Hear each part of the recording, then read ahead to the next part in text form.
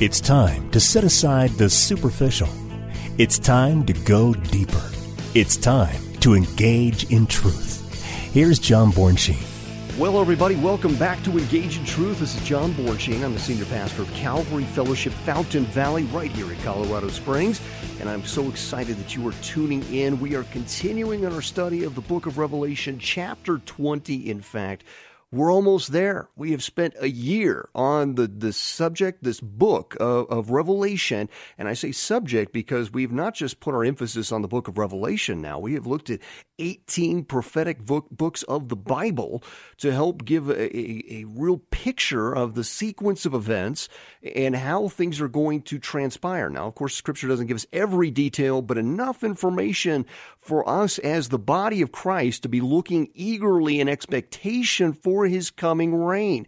And so we look to the signs, but we're not consumed by it. Rather, we are focused on our mission and assignments while in this body to serve Almighty God to the fullness every single day, while waiting expectantly for His return and knowing that it is coming soon. So we're going to talk a little bit more about that here today. Let's just recap from the last program as we addressed some of what we're talking about here of this being repaid at the resurrection, if you will. Jesus spoke of this to believers of being repaid at the resurrection of the righteous for their humility, their servitude, and obedience. So what we're looking at here is the 1,000-year reign of Jesus Christ our Lord. And we talked about the wedding feast with the bride and how spectacular that is and what we're longing for. And how after the rapture, we read in Matthew that there'll be a trumpet blast that goes far and wide across heaven, gathering the saints to come back with Jesus Christ. He comes down on the Mount of Olives. He puts an end to this battle, these series of battles of Armageddon that stretch all across Israel, from most likely the Golan Heights there in the Megiddo Valley, all the way to the land of Jordan at the southern end of Israel. And this massive battle that's taking place, Ezekiel 38 and 39, that tell us how long it will take place for the cleanup operation thereafter. But there is this bringing back the resurrection of the believers and this reward that they are given for their faithful service. Let's just look at that one more time. This is an investment of your life when you give yourself to Jesus Christ, when you take up your cross to follow Him, and there's an eternal reward, not just the resurrection, which is amazing in and of itself. I mean, let's not downplay that. The fact that we can live forever and ever in a new body with Jesus Christ our Lord in service to Him and worship to Almighty God. He still wants to bestow rewards upon His faithful servants, not for salvation, but because of salvation. Let's read here 1 Corinthians chapter 3, verses 9 to 14. Here's what we read. For we are God's fellow workers. You are God's field. You are God's building. According to the grace of God, which was given to me as a wise master builder, I have laid the foundation, and another builds on it. But let each one take heed how he builds on it. For no other foundation can anyone lay than that which is laid, which is Jesus Christ. Now, if anyone builds on this foundation with gold, silver, precious stones, wood, hay, straw, each one's work will become clear, for the day will declare it, because it will be revealed by fire, and the fire will test each one's work of what sort it is. If anyone's work which he has built on it endures, he will receive a reward. Now, obviously talking about things that are perishable and the things that are not perishable, laying up treasures where neither rust nor moth can destroy it in heaven. So what is the additional reward that we will receive after the resurrection unto eternal life? Because we think of eternal life as the reward. But he actually spells out that there are quite a few rewards that he wants to give to his faithful servants, specifically even a crown. And we read that in 1 Peter chapter 5, verse 4. He says, when the chief shepherd appears, you will receive the crown of glory that will never fade away. In fact, that's one of several citations, 7 in fact, of various crowns. The everlasting crown, one of the victor in 1 Corinthians 9:25, the crown of the soul winner in Philippians 4:1 and 1 Thessalonians 2:19. We also see the crown of righteousness in 2 Timothy 4:8, the crown of life of James 1:12 and Revelation 2:10, and of course the one we just read here in 1 Peter 5:4, the crown of glory. But here's the thing. You may receive your crown as this reward of your faithful service, and we know we will, but it was never for the crown that you served. It was all for God. If we're really sincere about our service to Almighty God, this is not for the crown that we serve in this way. And for this reason, I'm convinced that in Philippians, he tells us that anything good that comes out of us is because God willed it and did it through us. Therefore, I believe that when we receive this crown, that we will do just the same as the 24 elders who were in the throne room, and where we read in Revelation chapter 4, 9-11, that whenever the living creatures give glory and honor and thanks to him who sits on the throne, who lives forever and ever, the 24 elders fall down before him who sits on the throne and worship him who lives forever and ever, and cast their crowns before the throne, saying, "You are worthy, O Lord, to receive glory and honor and power, for you created all things, and by your will they exist and were created." Now, an important point to remember is this: the true believer cannot lose their salvation. The true believer. Now, you go back to Matthew chapter 7, verses 21-23 for an example of a false believer, someone who looks the part, but there's no repentance in them. They're going through the motions of looking like a faithful servant, but they have not repented or confessed their sin, which is one and the same, before Almighty God, but a posture of reverence and repentance before God. Very similar to what the thief on the cross did, that if we confess with our mouth Lord Jesus and believe in our heart that God raised him from the dead, we will be saved. There is a confession with even our lips. There's a confession of the heart, a repentance of declaration that Jesus Christ is Lord, and with that, a conviction of the heart that we have broken the heart of God. And so you can't lose your salvation for the faithful, for the servants of Almighty God, but he tells us that we can lose our crowns. In Revelation chapter 3, verse 11, he says, "Hold on to what you have so that no one will take your crown." Now, Revelation 3:11 was a call to perseverance to the overcomers, that they not forfeit their reward. So this particular instruction is for us. It's for those who are faithfully serving, but sometimes we get a little complacent. Sometimes we're a little lethargic in our service to Almighty God. Sometimes we're comfortable warming the bench, and we don't want to be out there on the playing field. We don't want to get hurt. We don't want our comfort zone rattled in any way. And this is a call to perseverance, a call to get out there, because you don't know how much time you have to serve Almighty God with.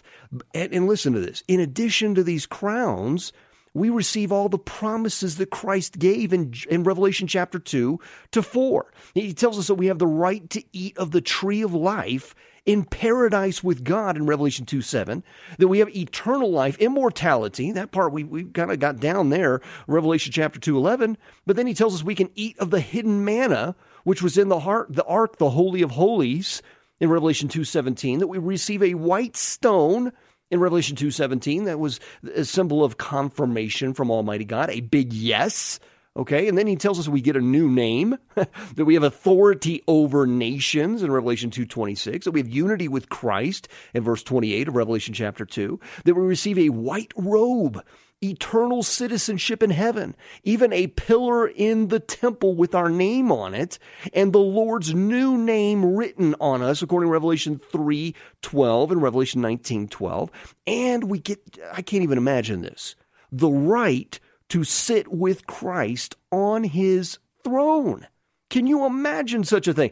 These are just a few of the many promises in addition to crowns. And after we've stood before the Lord and received our rewards, Christ then appoints us to positions of service and responsibilities during this 1,000-year reign, all across the globe. He calls us a royal priesthood for a reason.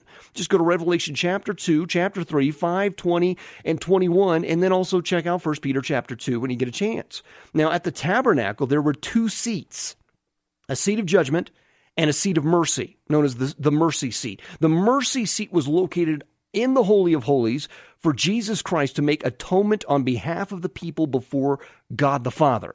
The judgment seat was where Moses would hear the issues of the people before God. So Jesus now takes his rightful place on both seats of authority as atonement and judge. At the judgment seat, that's where we will stand before Jesus Christ, and he will judge the nations and reward or even remove rewards to his faithful servants. That we were to receive a reward, and here he tells us in Revelation chapter 3, make sure that no one takes that reward.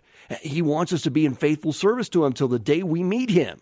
So Christ never intended to judge the nations alone. And you're thinking, wait a minute, what? This is why he chooses to delegate judgment assignments to his people all over the nations. How do we know that? Well, in Revelation chapter 20, verse 4, he says, I saw thrones, and they sat on them, and judgment was committed to them.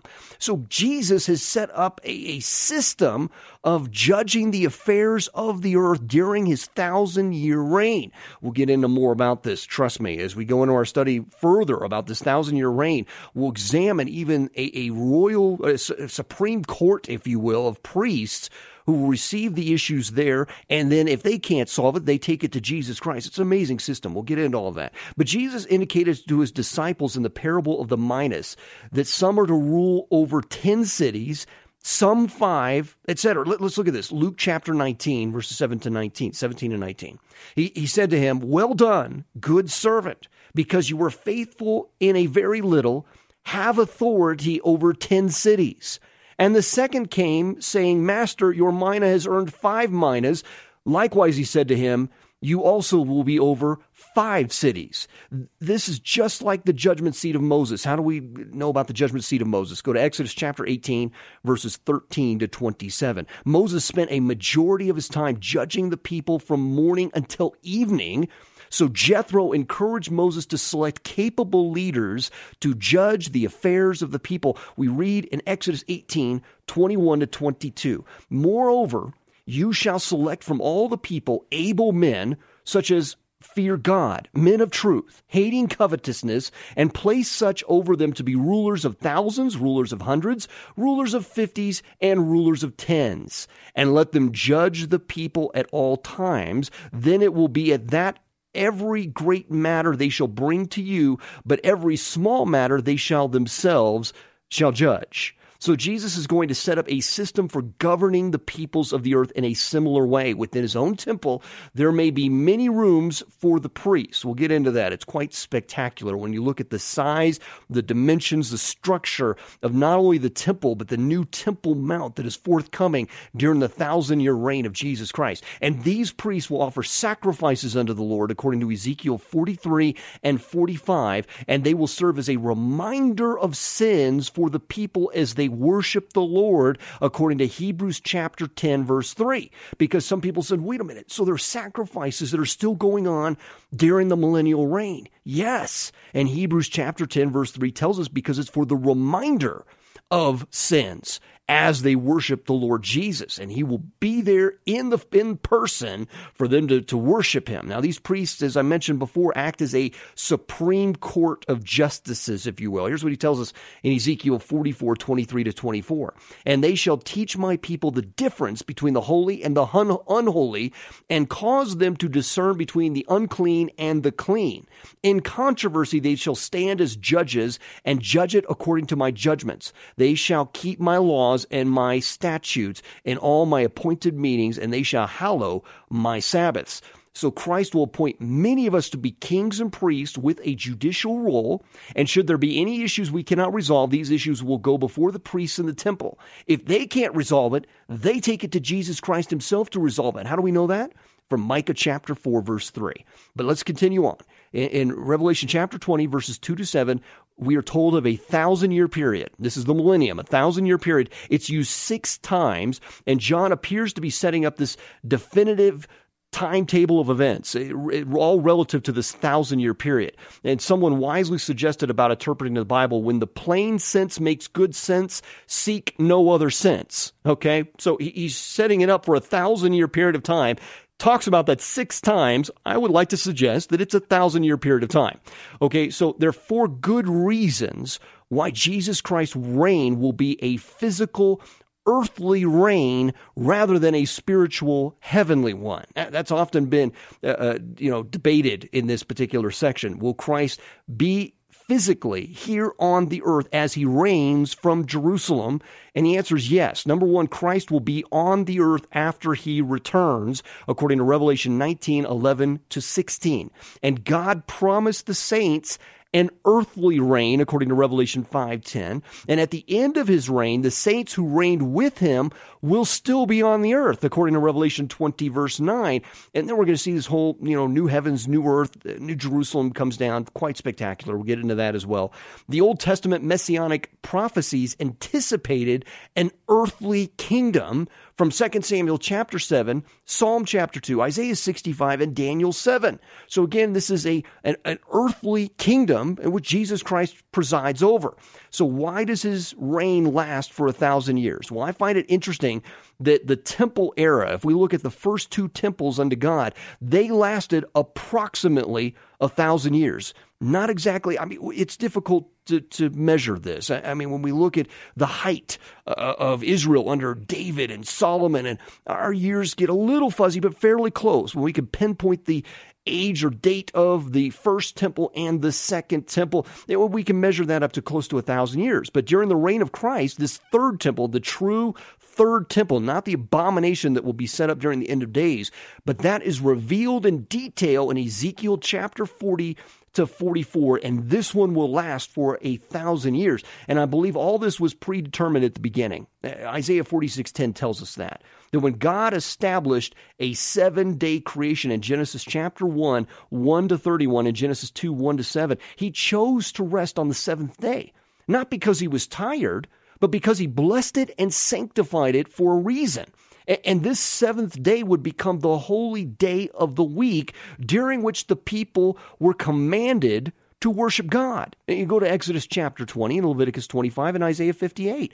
And so many believe that the 6-day creation aligns with the earth's duration of time, ending at the beginning of the 7th day as we enter into a 1,000-year reign, or you could say is a 1,000-year Sabbath of the Lord. So after all, Jesus is the Lord of the Sabbath. You go to Matthew chapter 12, Mark 2, and Luke 6 for that, and we are reminded that Jesus is the Lord of the Sabbath. So this is followed by what is called the last great day, when all things are made new. Well, ironically, and I don't think it's ironic, it's by design. In Revelation chapter 21, we're told that everything is made new after that 1,000-year reign. So this is highlighted to great detail. Go to Hebrews chapter 4, and I think that we get some further support for this if we examine Psalm 90, verse 4, and 2 Peter chapter 3, verse 8. Both tell us that a day is but 1,000 years, and 1,000 years is but a day to the Lord.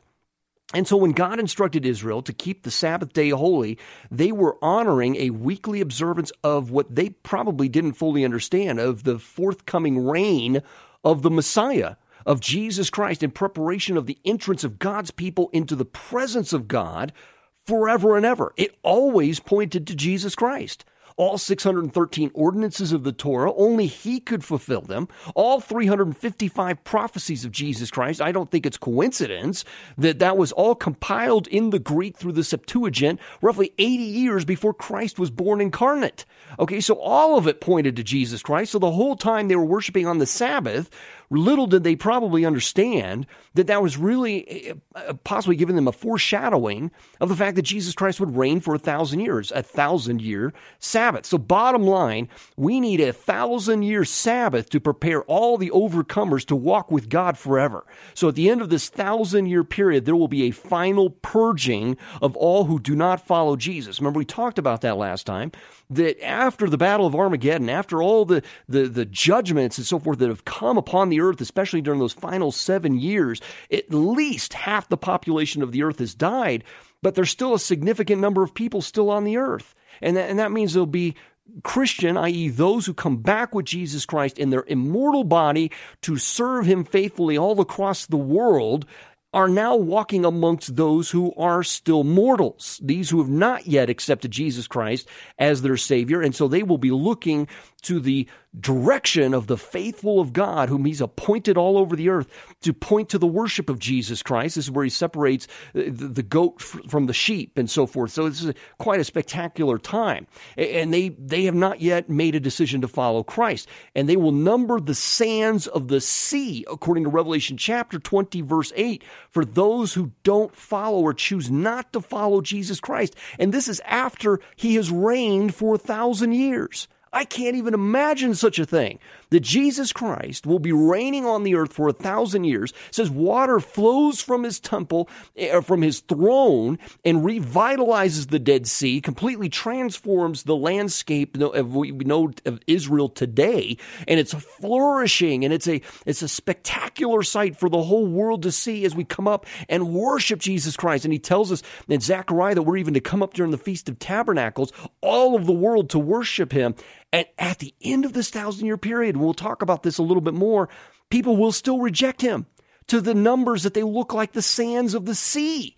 And we'll read in Revelation 21:3 that God the Father will be with the people and walk with them after that incident occurs. After God deals with all of these who betray Jesus Christ to his face, who number the sands of the sea, then all will be made new like he did at the Garden of Eden, and he'll walk the soil once again. Now, the big question, if the plan of God is a 6,000-year period of time, if we're looking at 6-day creation that correlates with 1,000 years for each day and roughly 6,000 years before a 1,000-year Sabbath, i.e. the millennium, then how long do we have before Jesus Christ comes? That's always the big question, right? How much time before Jesus Christ returns if we just do the math of the Bible? Well, according to the durations of time in the Bible, we can go all the way back to Adam, and we can track roughly 5,912 years, give or take, of human history.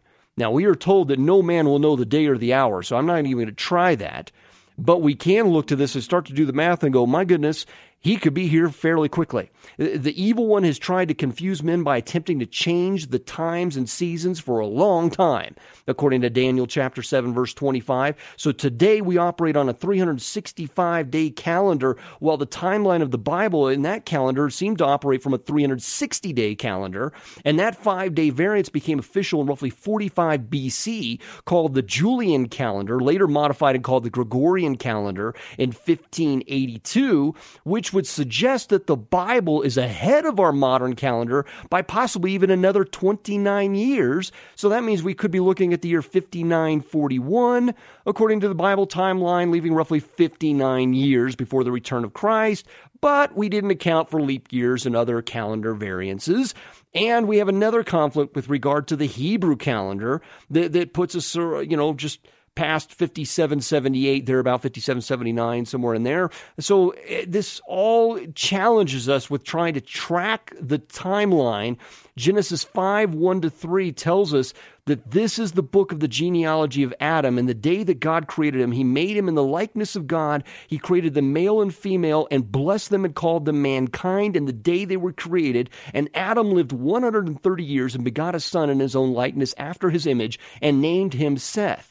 The Bible, however, doesn't give us the date or duration of time before that measure was accounted to him. Did they start to track the numbers of years after Adam sinned?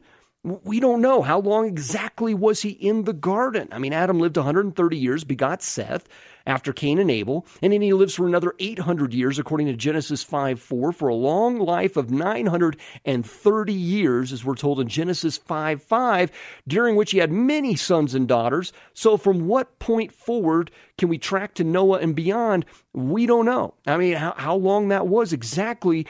It was 930 years from the day that Adam was created or from the day that sin entered into Adam? We don't know. So again, we can't really pinpoint exactly how much time we have, and rightfully so.